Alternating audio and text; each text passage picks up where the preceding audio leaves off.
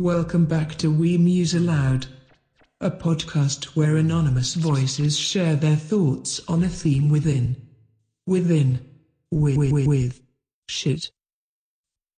Listen, you may not be ready for this one, or maybe it's exactly what you need. This episode is about grief. Our three contributing voices all share stories of the loss of parents, and how they continue to process and live with that loss. If you've lost someone dear to you, you might find connection in this episode. If you haven't, this could be very informative in terms of helping you to understand the experience of friends who are grieving. It's common to not know what to do or say. Maybe this will help. As always, We Muse Aloud is best enjoyed with headphones for the full sonic experience. It's a longer episode than usual, because everything shared in its recording felt too important to omit.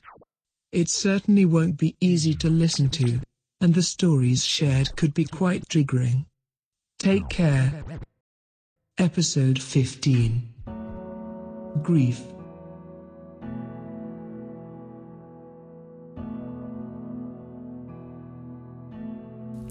So my parents died when I was a month shy of my 20th birthday, so I was 19 and living in Toronto, going to U of T, and I was living in residence, and they died in the Indian Ocean tsunami in 2004, and I was there with them on vacation. So me and my parents went to Thailand for a vacation, and we were there when it happened. My brother luckily wasn't with us, so he was in Shanghai with his partner.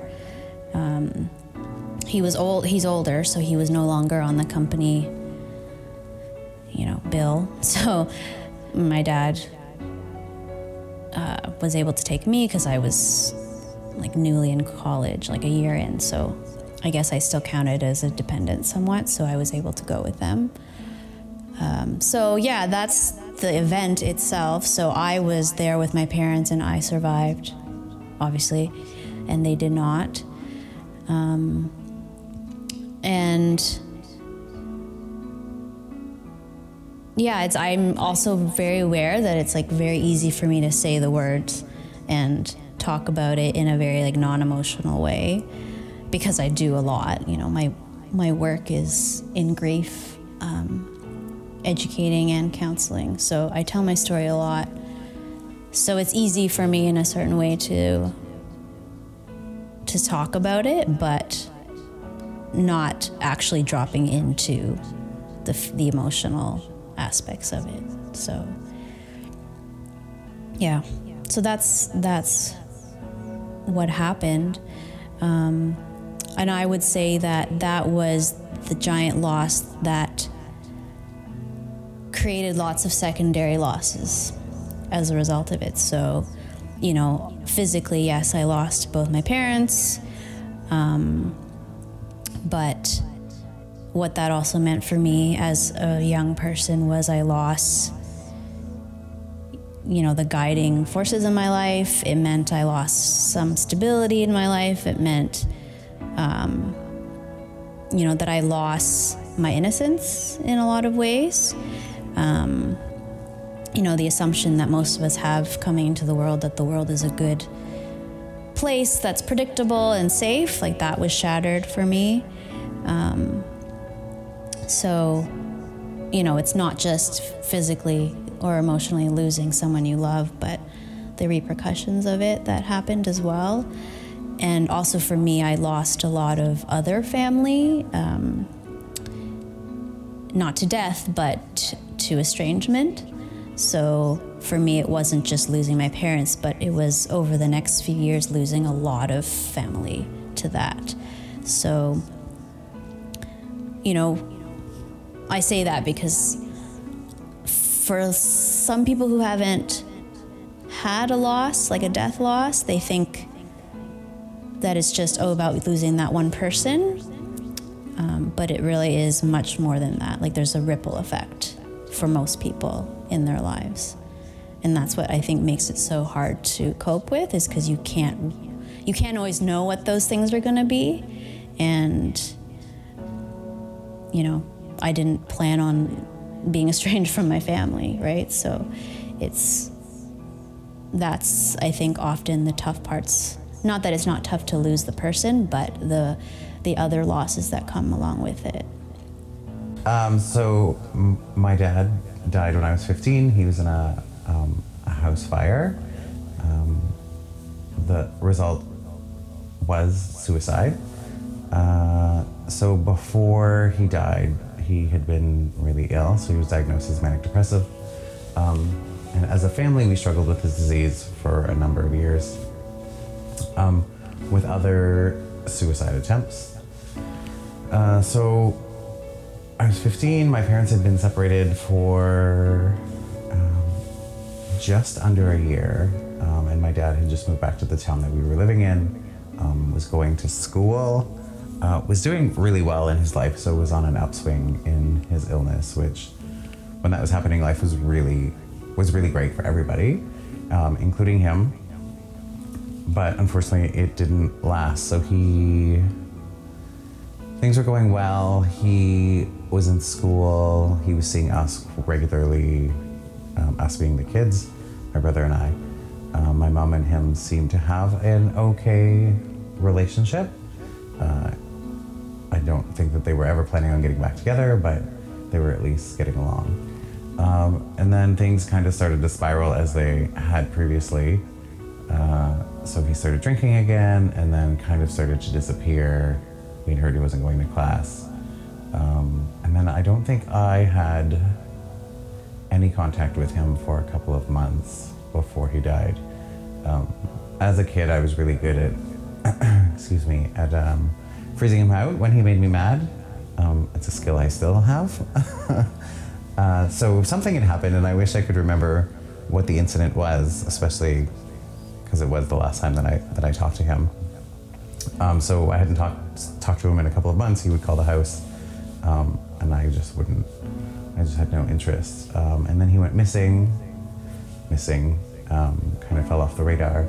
So nobody talked to him for a little while, and then one morning in July, my aunt woke us up, and it was like 5 a.m, and she said, "We have to get up, we have to go to the hospital, something's happened." And from what I had understood is that that my mom was in the hospital and that my dad had done something to her. And I remember on the car ride to the hospital being very angry with him, and then getting to the hospital and realizing that he was the one who was sick or who was injured. So he was airlifted. I mean, he was on life support at this point. He was airlifted from our small town to kind of a larger town.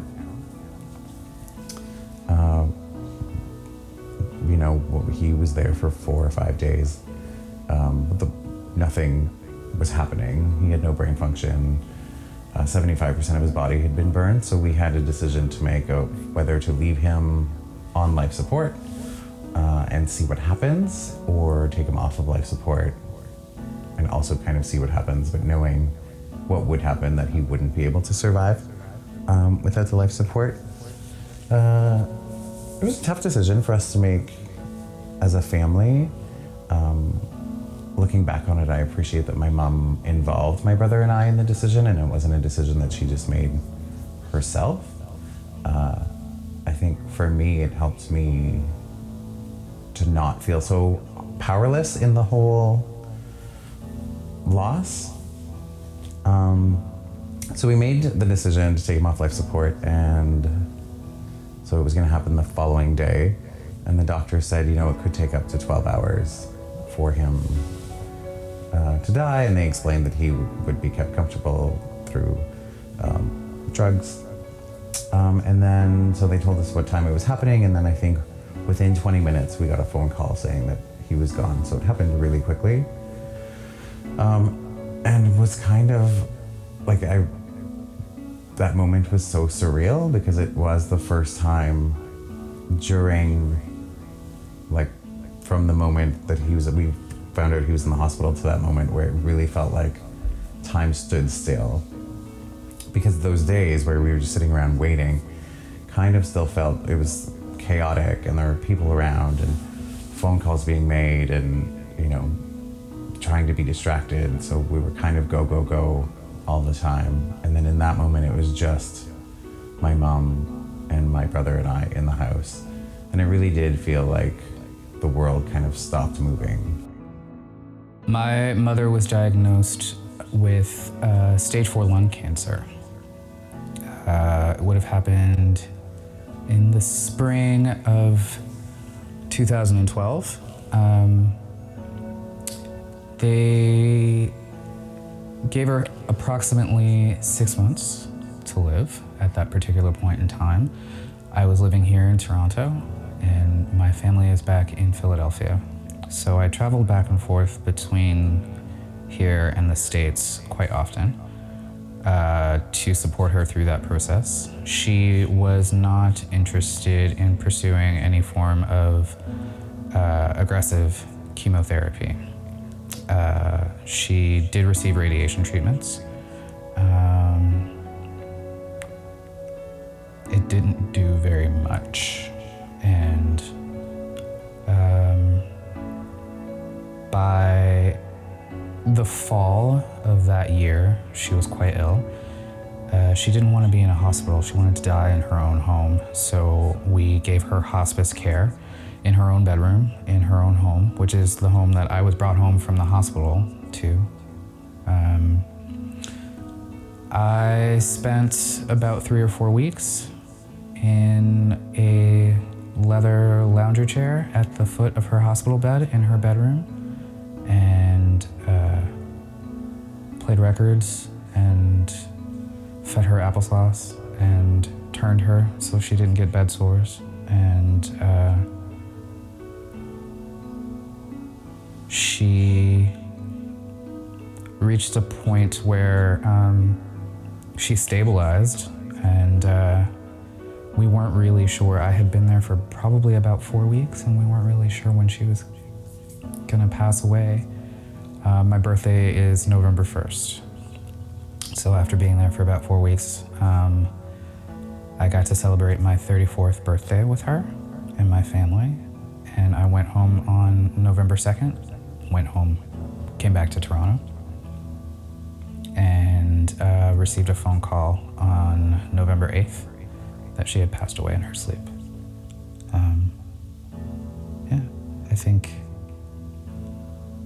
I think she waited for me to go. I think she didn't want to die in front of me. I would have been the first person to find her. I was sleeping basically in a chair in her room. We had a very strong emotional, spiritual connection. We were very close. And I miss her.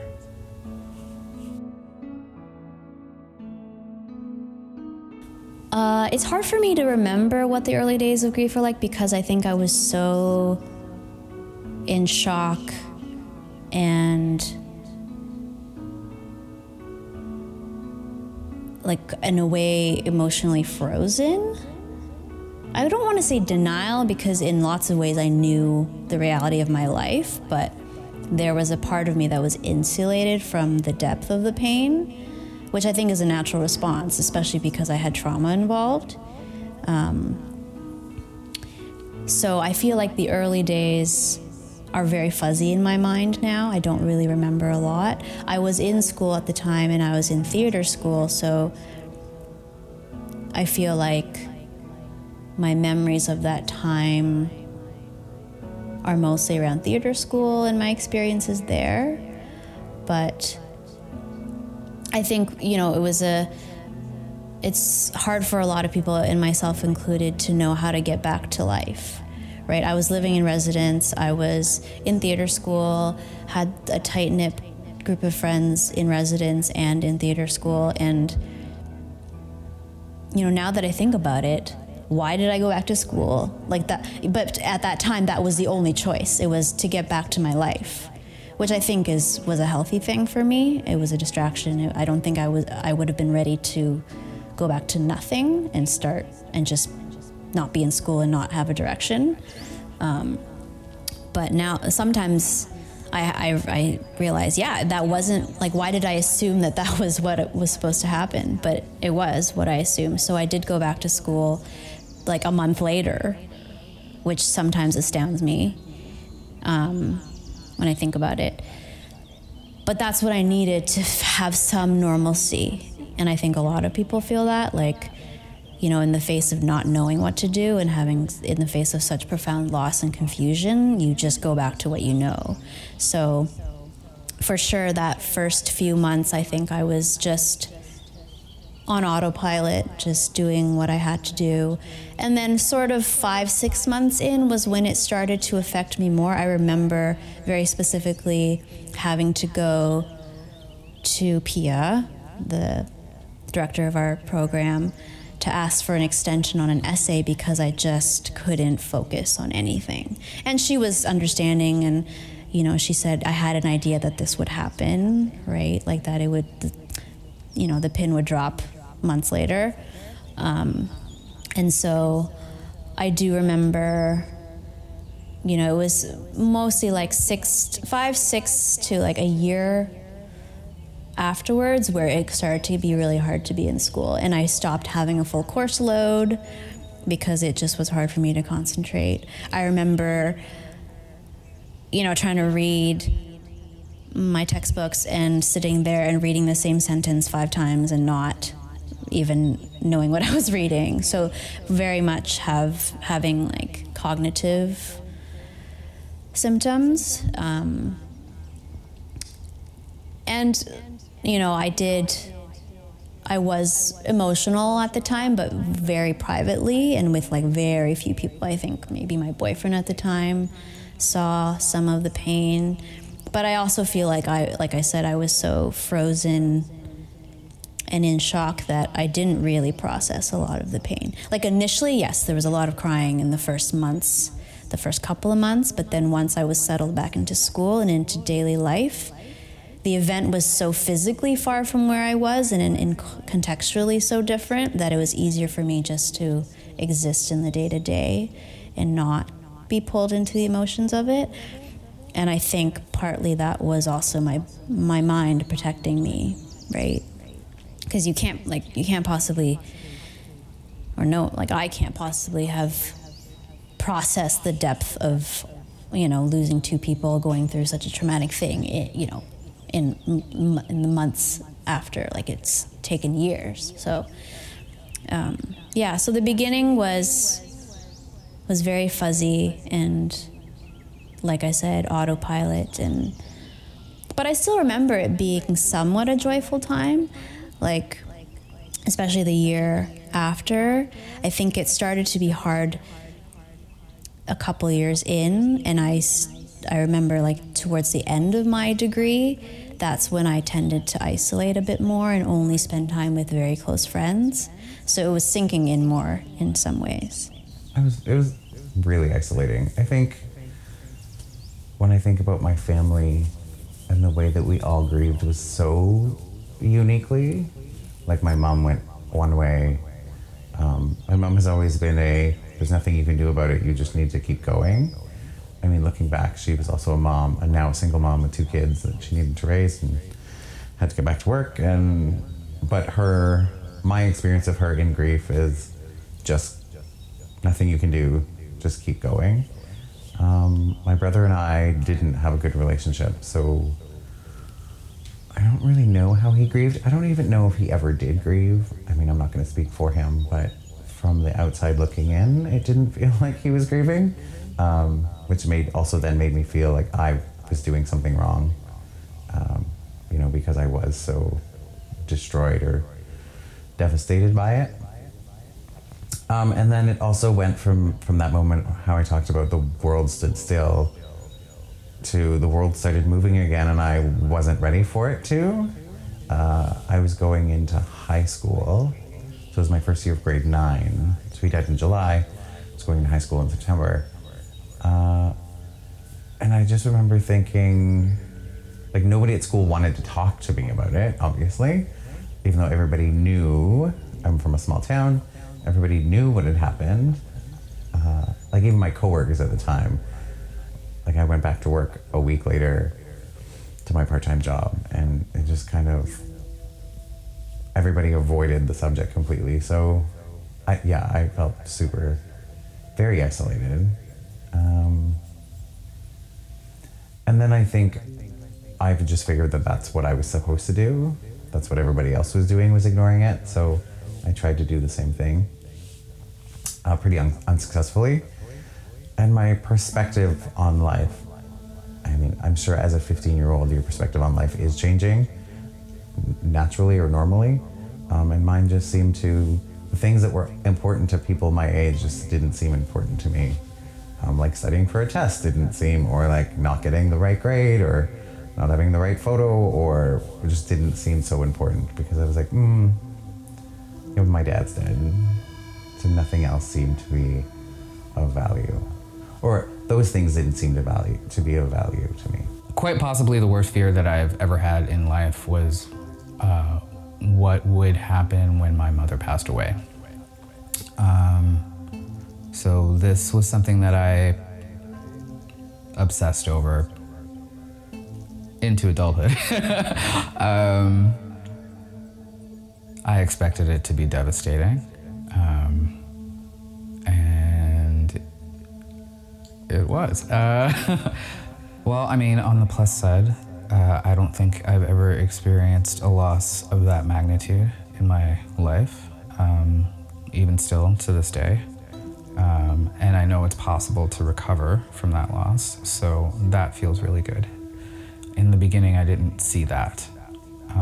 What I saw was an incredible amount of sadness and an incredible amount of anger, which I did not expect. I was very angry. I was very, very, very angry and incapacitated.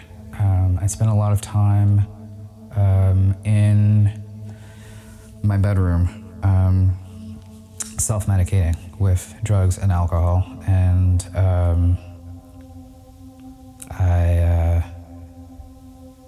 I lashed out at a lot of people whom I love, and my behavior became irrational and erratic and physically and emotionally abusive. I do not recognize the person that I became. I made sounds that I have never heard another human being make, and I would never want to hear. Deep, guttural wailing, falling apart, sobbing. A friend of mine explained that sound is called keening. I didn't think it was possible for human beings to make that noise. I don't like to think about that part. It was really ugly. It was very ugly.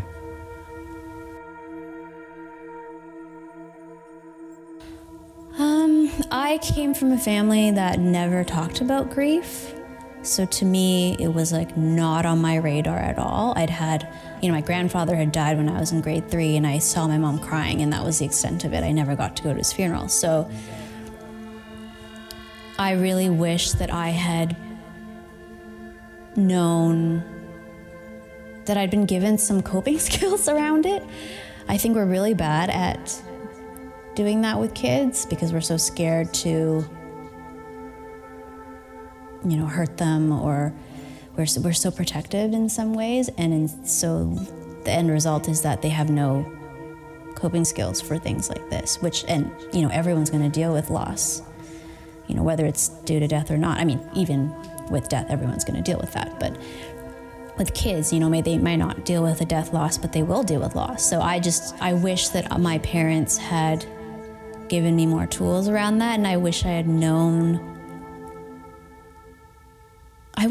that it was a lifelong process, which is now something that I've mostly come to terms with, that it's never going to be complete and that grief will always be part of my life. And now I can see the beauty in that in some ways, because it means that I still love them. But I think for sure there was a part of me in the early days that, you know, thought it was finite.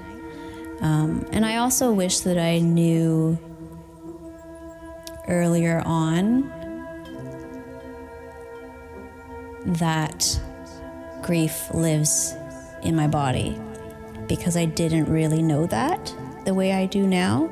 So early on, you know, I did therapy and I was in support groups and stuff, which is definitely helpful, but I didn't really make the connection to how it lived in me physically. And now that I know that, I'm so much more conscious of how my body feels when I'm grieving and ways to let it out.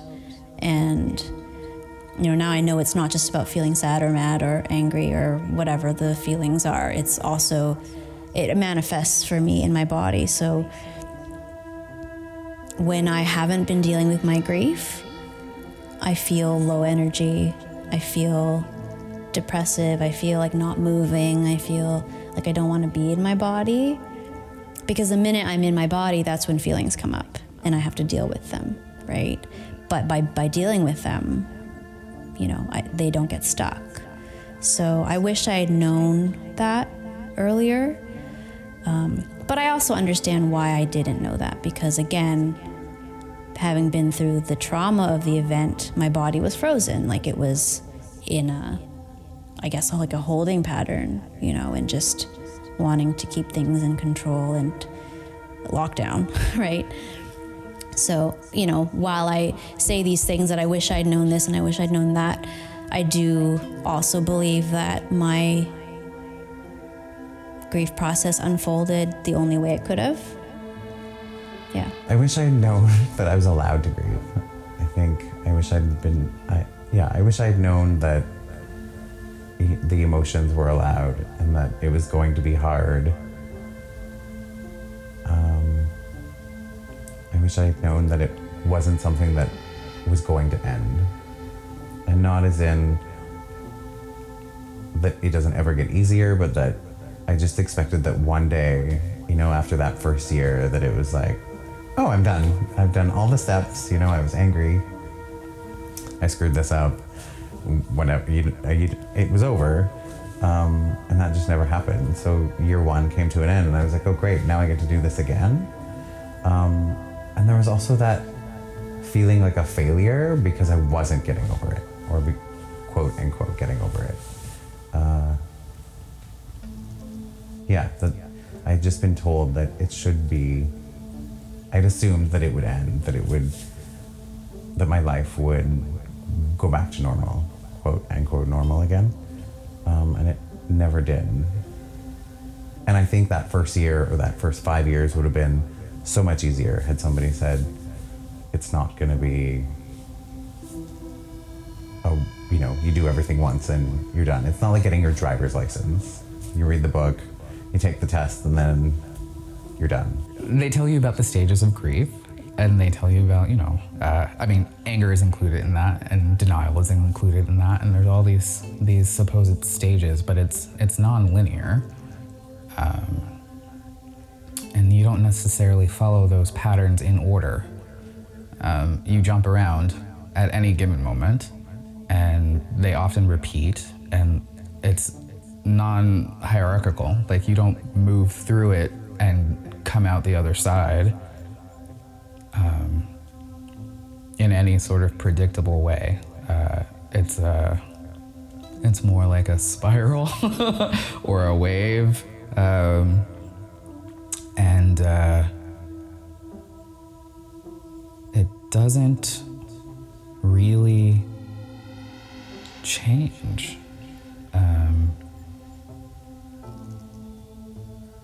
In my experience, those emotions never go away. You just learn how to function carrying those emotions with you.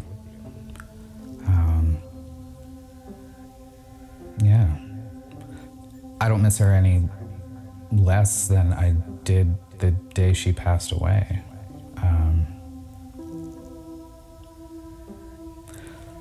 I sometimes have moments in life now where I'll be depressed or anxious or angry or any number of emotions, and there won't be any logical trigger for why I feel the way I feel. And if I spend enough time like that, eventually the thought creeps into my head, oh, I'm grieving still. And that can be really frustrating. That can be really frustrating. I think we're conditioned to assume that you'll get over things in a reasonable amount of time, and that there's a certain benchmark for when those sorts of things are meant to happen, and it doesn't really work like that. I wish somebody had told me that it doesn't really look like that. I think I would tell my newly grieving self that it's okay to make noise. I think I didn't understand how powerful wailing could be. And, you know, it's my personality, and the way I grew up was to be small and quiet and you know, not to take up space. So, you know, it was ingrained in me not to take up space. So, but now through my process, having done a lot of work in spaces where I can release in big ways, physically and with sound, I realize how helpful that is, because, you know, that's why in so many cultures people wail and they keen, and I don't know where it is. I think it's in Spain, where at funerals people hire people to wail and keen, and there is a therapeutic part to that. Like, I think because we're animals, we need to express those parts of ourselves. But because we live in such a sanitized, you know, environment where emotions are bad and you're not supposed to make noise, and it's too raw for people to be able to feel comfortable with, right? So we tend to lock that stuff down, and I think that's so dangerous, because yeah, there is a huge part of us that's an animal and needs to let those sounds out and let, you know, that stuff out. And, you know, of course, this is my own opinion, so not everyone would feel comfortable doing that. But I wish I had known, even if it meant that I was crying alone at my house, that I could make sound, because I really don't think I did. Like, it was very rare that I would actually let myself cry by myself to the point where I was sobbing or something.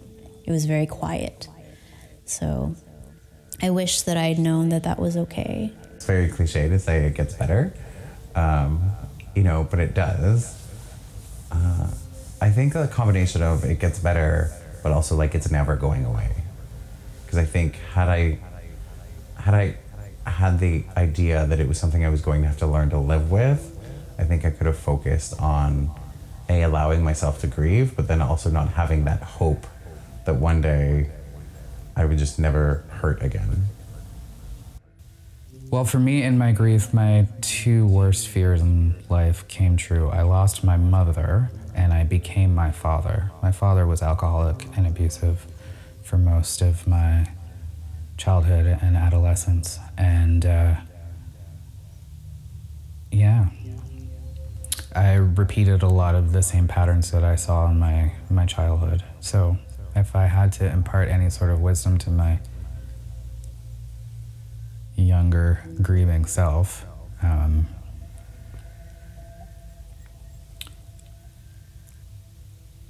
don't know. Part of me wants to tell myself to warn me that that is possible. But But there's an incredible amount of strength and resilience going through something like that. And I mean, my life is completely different today than it was.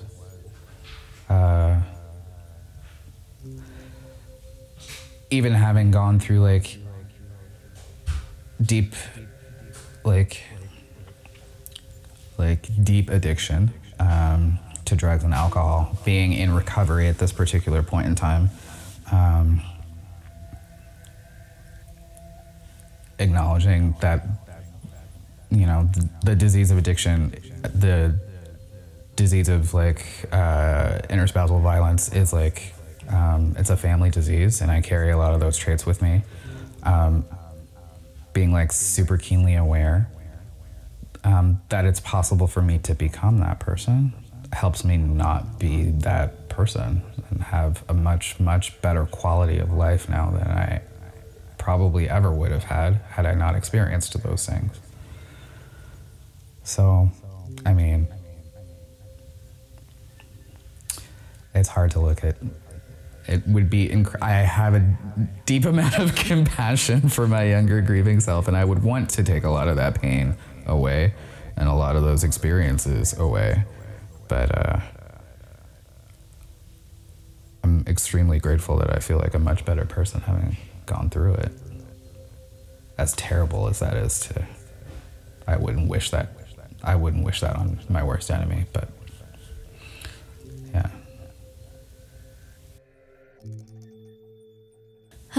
So in lots of ways, I spent a lot of time grieving in a way that was really cerebral. So I can talk and analyze anything to death. So for death. So for like the first 6-7 years of my process, maybe even a little more, it was a lot of going to a therapist and talking about the issue, being in a support group and talking about the issue. And yes, there were little bits of emotion in there, but mostly it was analyzing what was happening in my life, analyzing my grief. And there's nothing wrong with that, but it only gets me to a certain point in processing, right? So I think early days, very much because I wasn't ready to process emotionally, it was very much about talking about it. It was very cognitive, about understanding what was happening. But now, for me, it's much more physical and emotional. So for me, I know when I haven't been doing my grief work because I get angry, I pick fights with Alex, you know, and I stop being in my body, like I said before. I start to feel low energy. So now it manifests much more in that way. And so my way to deal with it is to get more in my body, is to exercise more, you know, to bike more. Because then I can also get more in touch with my feelings, right? Because I'm more in touch with my breath. And so now it's more about being in my body so that I can access those deep, deep feelings that I'm so good at pushing away and compartmentalizing.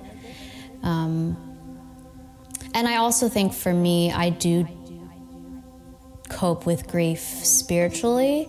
I've never been a religious person, but I think through my grief process, I have become a much more spiritual person. So I think a lot about my purpose in the world. I think a lot about, you know, the meaning of my life.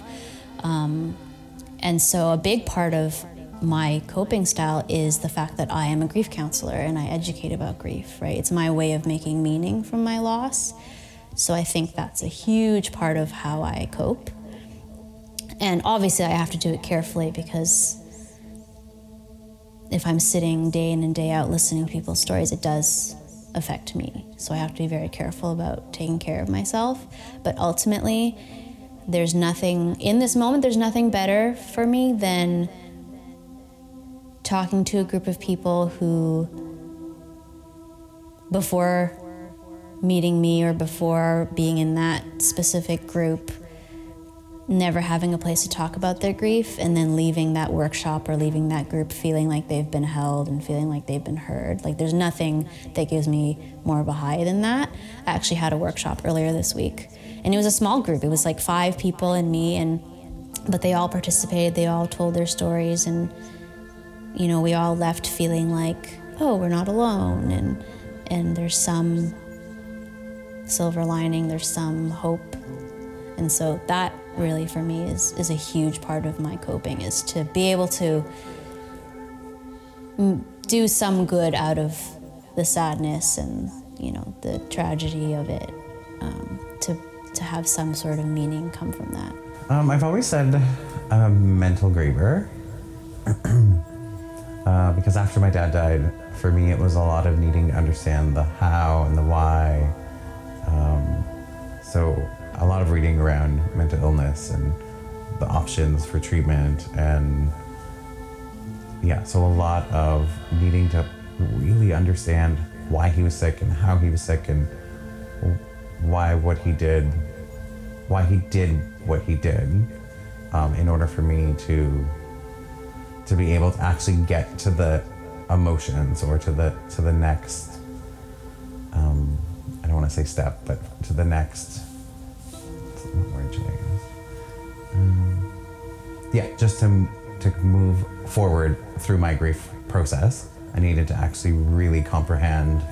So to move out of the shock of him dying into he's actually dead, I needed to understand the who, what, when, where, and how. And I did a lot of reading about mental illness, which is probably odd for a 15-year-old to be doing. So mental is what I thought I was, and now as I've gotten older, I definitely feel like I'm more in the physical and emotional, because I feel grief in my emotions and then in my body if I'm ignoring those emotions. Like my anxiety gets worse if I am avoiding dealing with my emotions. So for years, I struggled with an anxiety disorder and, you know, tried all kinds of different options, medication, therapy, et cetera, and learned that if I didn't deal with my emotions as they bubbled up,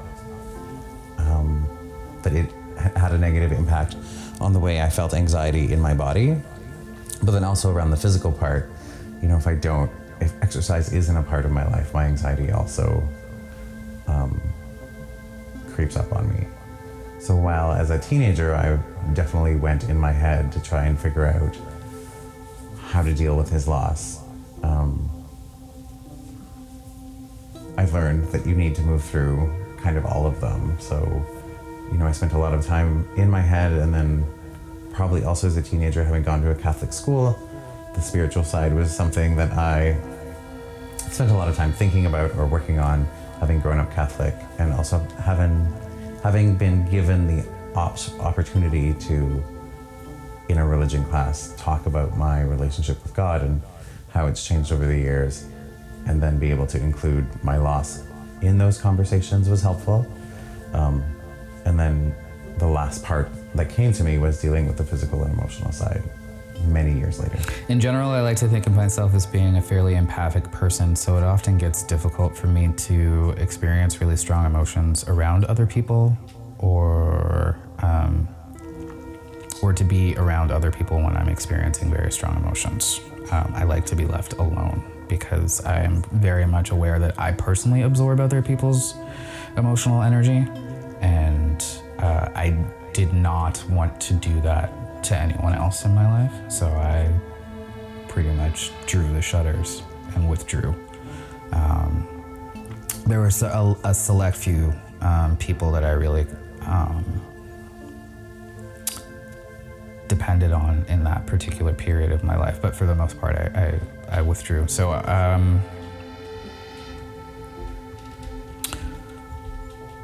I'm certainly on the emotional side of things. I'm certainly on the emotional side of things. I think, too, I never really,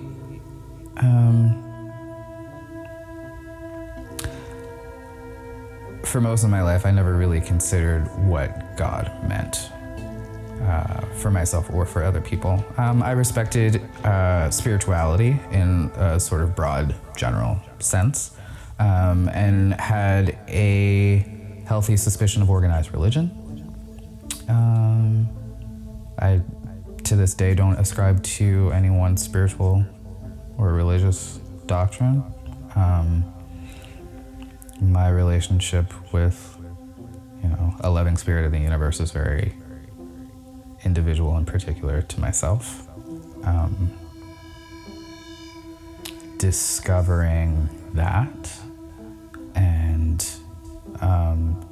coming to trust in that has certainly been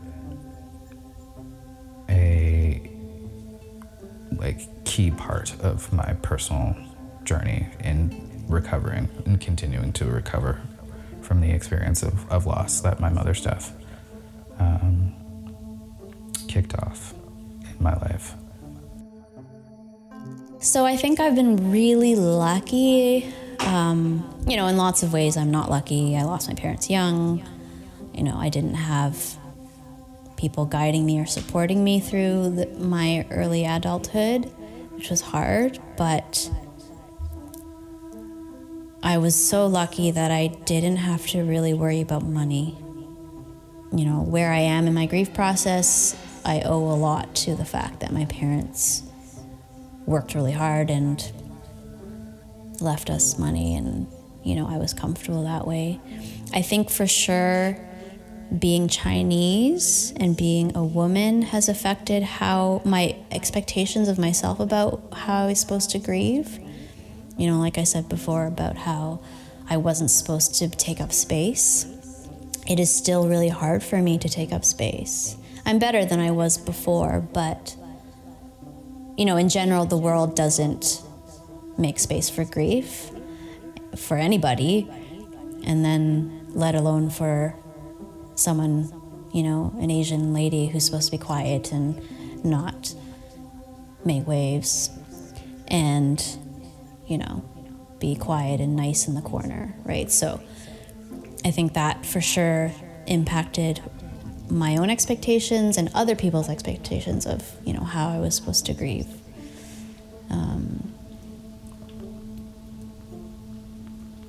I also think that because of finances, I've been so lucky to have education that I can make meaning from my loss by becoming a social worker and becoming a therapist and a counselor. Not everyone can do that, right?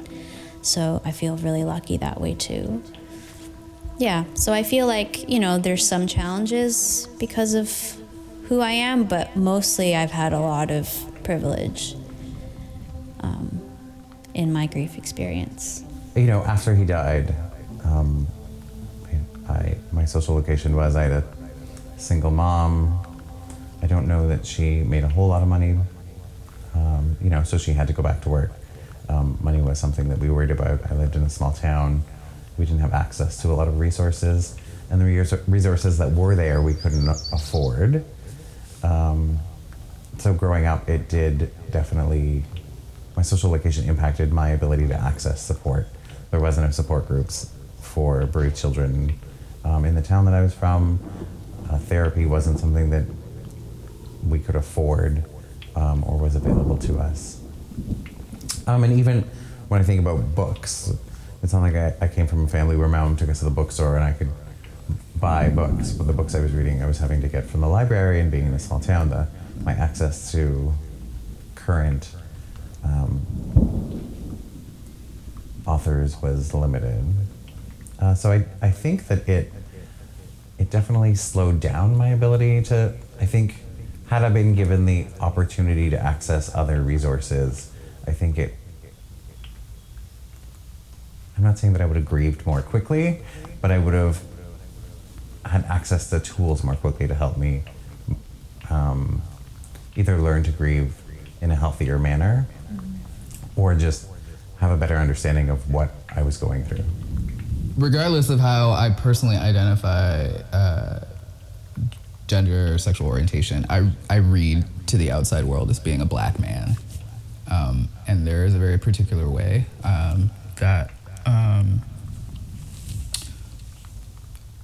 that particular identity is denied access to to grief, I think, in particular. Sadness, loss, expression of emotion, expression of deep emotion, expression of deep hurt. One of the ways I had that was readily culturally accessible for me to express my grief was through anger.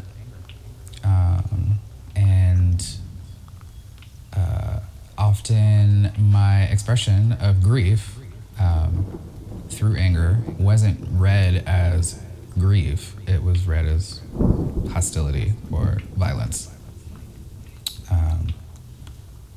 which is actually quite dangerous for all people involved.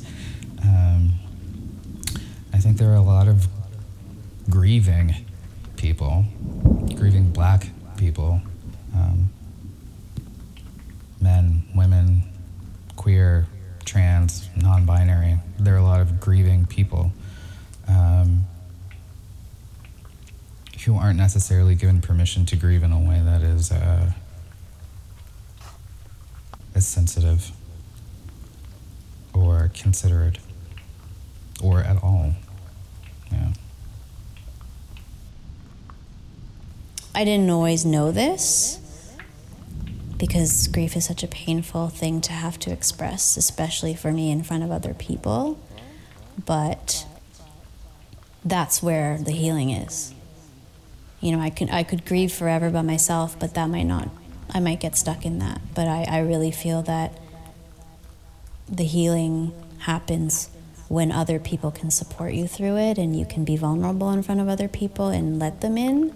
And that's been a hard lesson for me, but it's been so helpful when I let people in, when I can actually just say, you know, I'm having a hard day, can you come and sit with me? Or, you know, I had on the 10th anniversary of my parents' death in the tsunami, I had a memorial, which was a big deal for me because at the funeral, I think only 1 or 2 friends came, because it was, I don't know why only 1 or 2 friends came, but because I had a lot of friends, but it just worked out that way, and it felt uncomfortable to have more.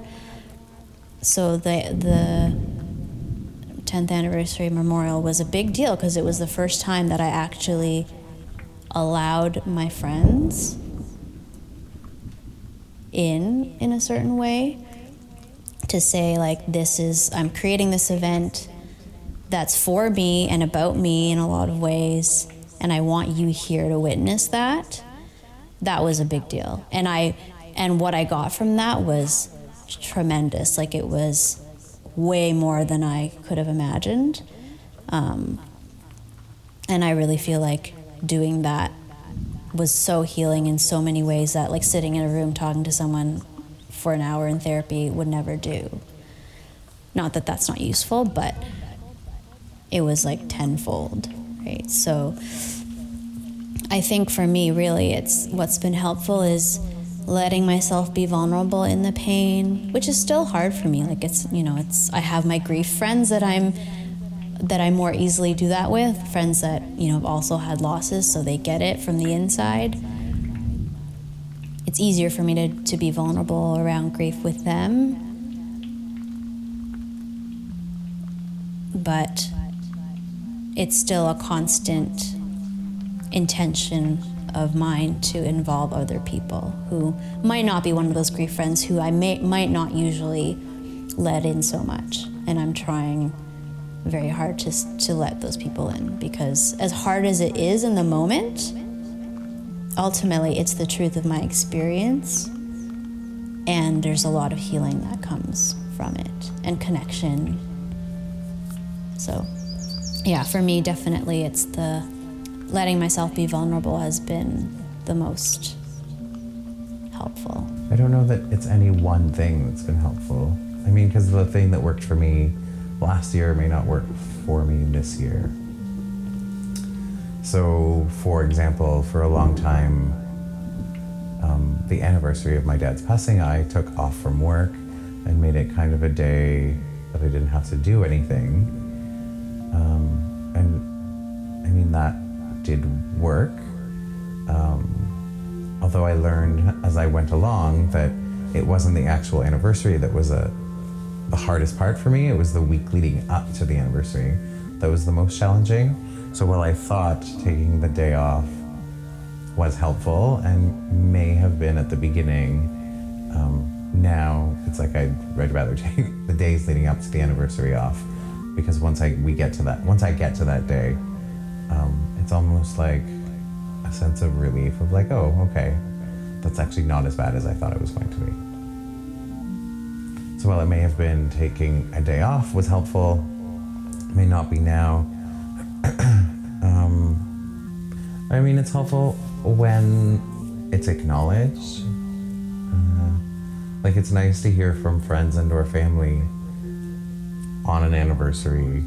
And it doesn't have to be, and it's, for me, preferable that it's not a big, long conversation or a, how are you doing, but just a, hey, I'm thinking about you today, to help me remember that I'm not alone and that there are people there that remember him as well. Small acts of direct kindness make a huge difference. I'm not generally a person who likes to ask for help, and I am often, people grow up with different communication styles, and I often communicate my wants indirectly. I'm one of those people where if you love me and you know me well enough, you should be able to, don't you know what I want? You should be able to read my mind. And I have since had to make some adjustments in those communication styles and become a much more direct communicator than that. Again, part of the process of learning.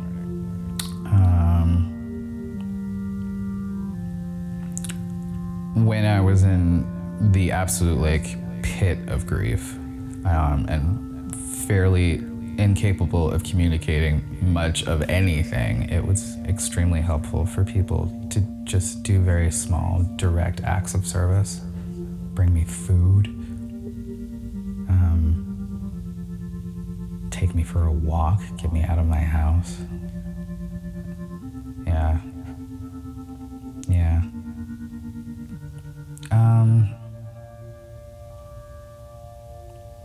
Your entire worldview just ends up being so blighted that they're never really,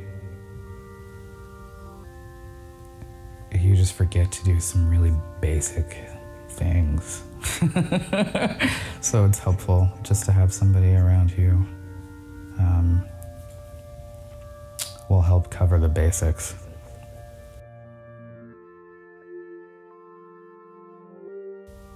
What's not helpful are the people who are very uncomfortable with death, and you can feel it a mile away, and they refuse to talk about it. Like, I have a couple of friends, not close friends, but I do have a couple of friends who to this day, which, now we're at almost 12 years later, who still have never said anything to me directly about my loss.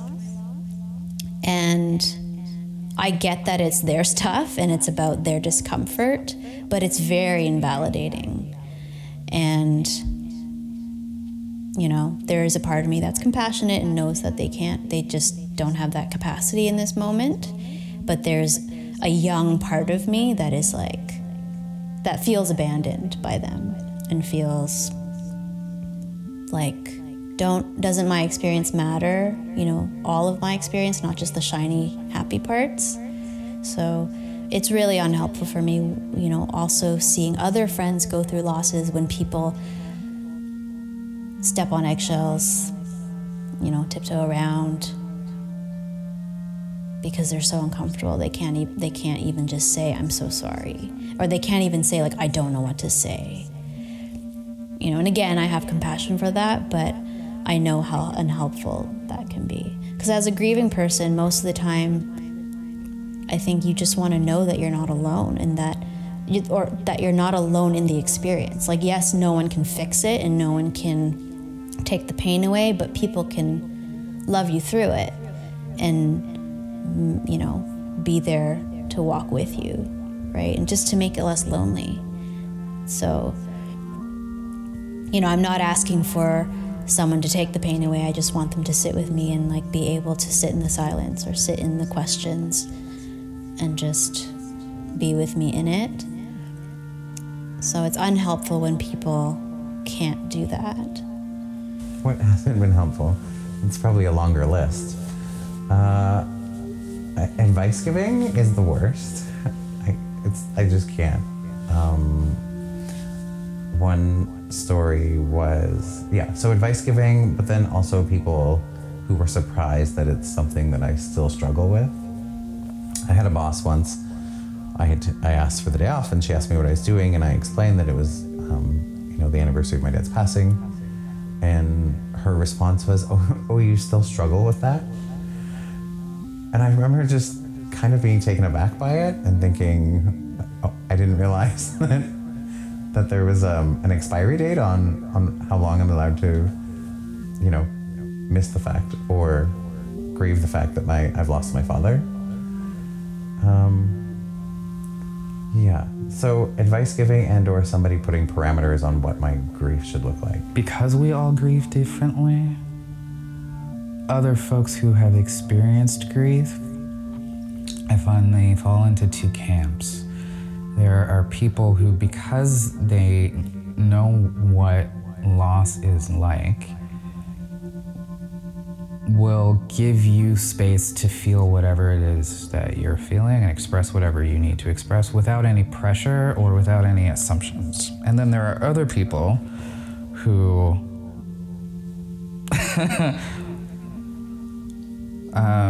will focus more on their own experience and then tell you what they think you should be feeling. I find that supremely unhelpful.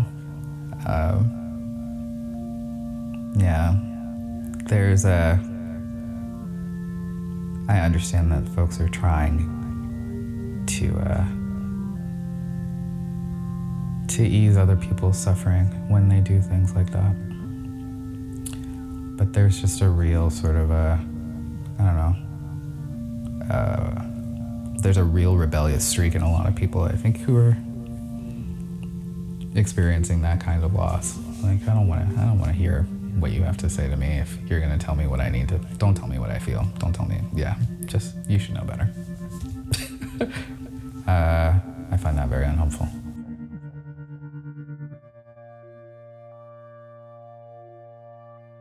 I think it's given me a lot of gifts, and some days I'm okay with that, and some days it really pisses me off, actually. So, I think the obvious gifts are that now I know my meaning and purpose in life, so it gave me direction in life. It definitely made me realize how precious life is and try to live life to its fullest, although, like everyone else, some days I fail. So in those ways, it's been a gift. And I think it's been a huge gift for my community, because now I know how to deal with loss. So now when I have friends who have loss, I am usually the person who's not afraid to talk about it and will support them and won't shy away, but will give them space. And, I have so much more comfort in navigating that. So I feel like that's more of a gift for other people, I guess, but it is a gift for me because I know in some ways, again, that something good has come out of something bad. But some days I don't want the gifts. Some days it pisses me off that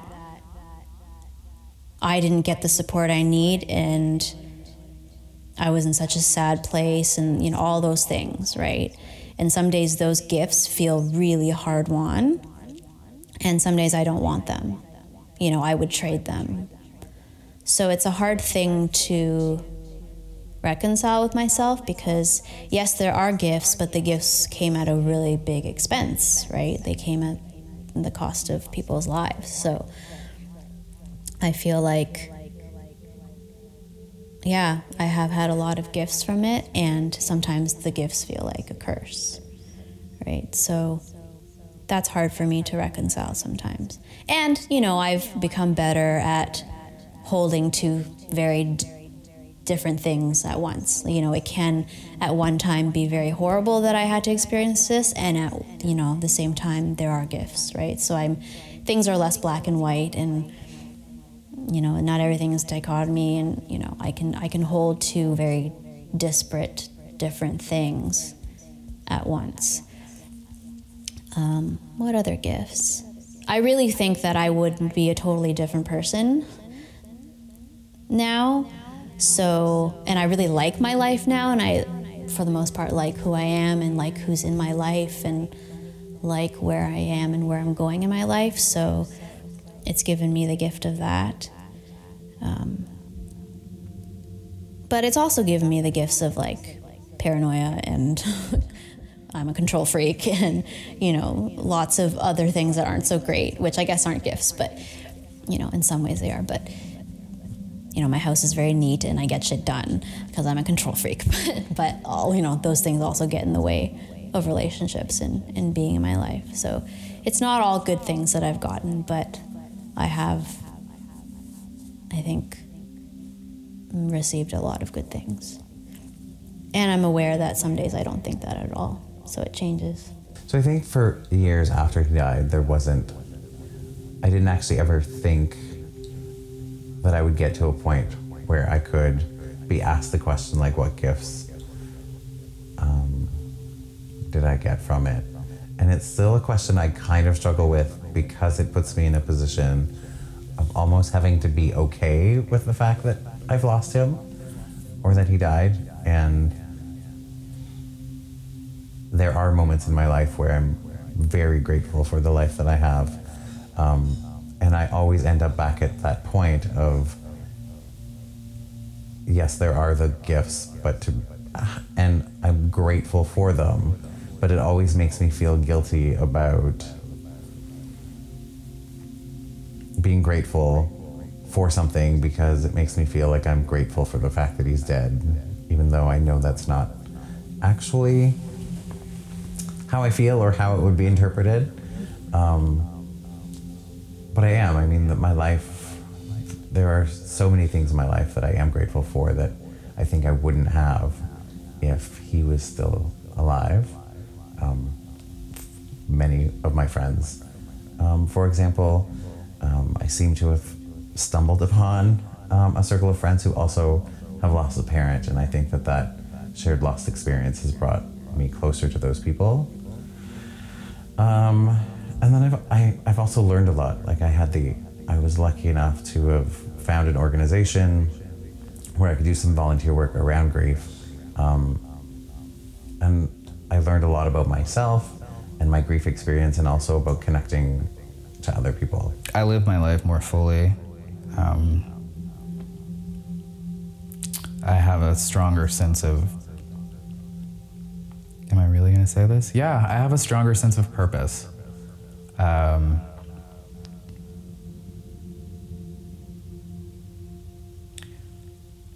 think I am a kinder person and a more compassionate person. Maybe I'm actually not a kinder person, but I certainly feel like I'm a more compassionate person. I don't think the two necessarily have to go hand in hand. Compassion in the sense that, like, because I have struggled so profoundly and continue to struggle, with anger in particular, when I experience strong negative emotions radiating off another human being, I don't immediately just assume that they are, for lack of a better word, an ass. Like, there's something else going on there. Yeah. What other gifts? Living life more fully and being more committed and dedicated to the experiences that my life still has to offer. I think I got a little there's something about being caught up in like feeling a little bit like aimless. I don't necessarily feel that way today. My relationship with them is something that I struggle with because my relationship with them when they were alive was not a close one in lots of ways because of the way my family was. And not all Chinese families are like this, but a lot of them are, where you play a role in the family. You're the kid, you're the daughter, you're whatever, and that's the role you play. The relationship is less about them getting to know you as a person and vice versa. So I didn't really feel like they really knew me, and I didn't have heart-to-heart conversations with them. My friends knew me. Those were the people that I went to. So when they died, and because I was a teenager, starting to form my own identity and rebel a little bit, and there was those issues going on, when they died, I was really at a place where I really felt they didn't know me, they didn't understand me. So there was a distance. And so now I want to have one. Obviously, it cannot be the same kind of relationship as when they died, but I almost don't know how to have one because I didn't have a close relationship, and then there's been a gap, right? So I've been thinking a lot more about this in the last year or so of like, how do I have a relationship? Like, I know some people talk to the dead person. I've never done that. Like, to me, that's strange. It's a huge leap. I have I have pictures of them around the house. I have some of their furniture. I have some of my mom's clothes. I have some sweaters of my dad. So I have a lot of, what we call in the grief world, linking objects. But on a day-to-day sort of intimate relating level, that's still really hard for me. I know people who, they talk to their parents or their, who's deceased, they pray to them, or they, feel in their heart and send a wish to them. Like that kind of stuff, which is much more intimate and emotional, that stuff is hard for me. So that happens way less. And I still don't have a ritual around the anniversary. So I'm very conscious that that's probably part of the process for me. So that's something that's always going to change, and over time it will change. But for sure, I feel more connected to my mother than I do to my father. And again, in real life, when I was 19 and younger, I always did feel more connected to my mother. And so as I am aging as a woman and reaching different milestones, I understand her in a different way. Now that I'm I'm very well could have a child in the next few years, that makes me think about her in a totally different way, and things like that. So I in that way, I'm always relating to them and always thinking, oh, those were the kinds of pressures they were dealing with at the time, or that's part of what their reality was like, and so. But yeah. So it's much more of my relationship with them is less emotional, I guess. There's definitely an ongoing dialogue with him that is sometimes stronger than other times. There are times in my life where I talk to him every day, and then there are times when, it'll be a month. I wouldn't say that there's ever a day that goes by that I don't think about him. For a long time after he died, I didn't have any kind of relationship with him because there was a lot of anger around him being dead. So it was like, that's fine, you want to be gone, then you can be gone. And I did really cut him out of my life. But at some point that started to fall away. Yeah, it's mostly through a dialogue that I have with him in my head, where if something good is happening, I can talk to him about it. And then also if something bad is happening, it's like can you please tell me what to do right now? Like send some kind of sign or smoke signal or anything to tell me what to do. I don't visit the cemetery where he's buried, mostly because of geography, and when I am home, it's the middle of winter and there's a lot of snow. But I also feel like he's not there. Like the only thing that is at the cemetery are his ashes, which I don't have a great connection to. So it's definitely more of a spiritual, in my head or in my heart, relationship than having to go somewhere to talk to him. I can't even say that I don't have any of his belongings, so I'm not connected to him. For me, there's no connection in wearing something that was his or having something. So there's nothing that I have of his that I have on an altar or that I hold when I feel I'm trying to connect with him. But it's mostly in my head and heart, I guess. I talk to my mommy all the time. Yeah, we're just a few days off from the anniversary of her passing. I don't have any particular rituals around that. There's just a general sense of there's a heightened emotional agitation that happens during this particular period of time for me, or at least it has over the past few years. And the best way I can describe it is that she just feels much closer. It's like, I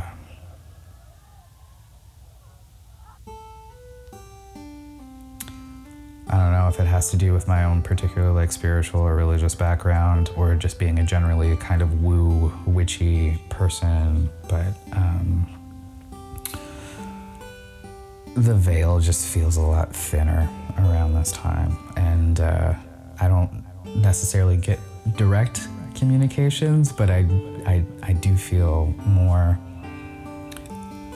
anxious, more agitated, more energized, more like something is constantly just whispering just on the periphery of my understanding.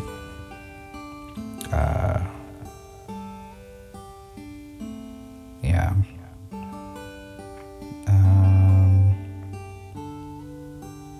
So that's fun. But I talk to her every day. I have a necklace, I have a pendant that I wear every day that has a portrait of her face. Yeah, I just talk to her.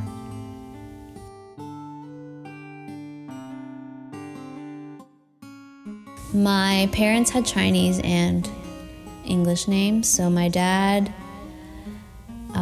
his English name was Ted Kwan. My mom's English name was Cecilia. And her maiden name was Pong. So Cecilia Pong, but she took my dad's name, so Cecilia Kwan. And in Cantonese, my dad's name was Guan Jun Dat, and my mom's Chinese or Cantonese name was Pong Wai Sheng.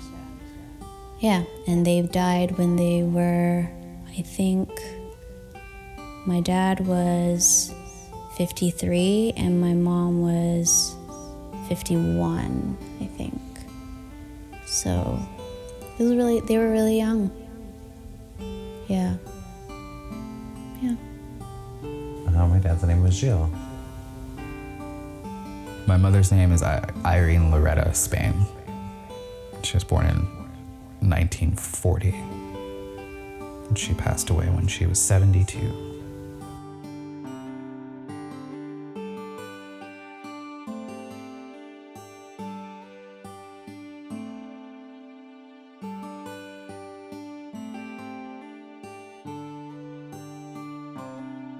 This episode's contributing voices were Andrea Kwan, Jill Lavine, and Chai Ryan Spain. The music was composed and produced, as always, by Ron Kelly. The episode was very much facilitated and co-produced by Andrea Kwon. For further information about her grief counseling and education services, visit andreakwon.com.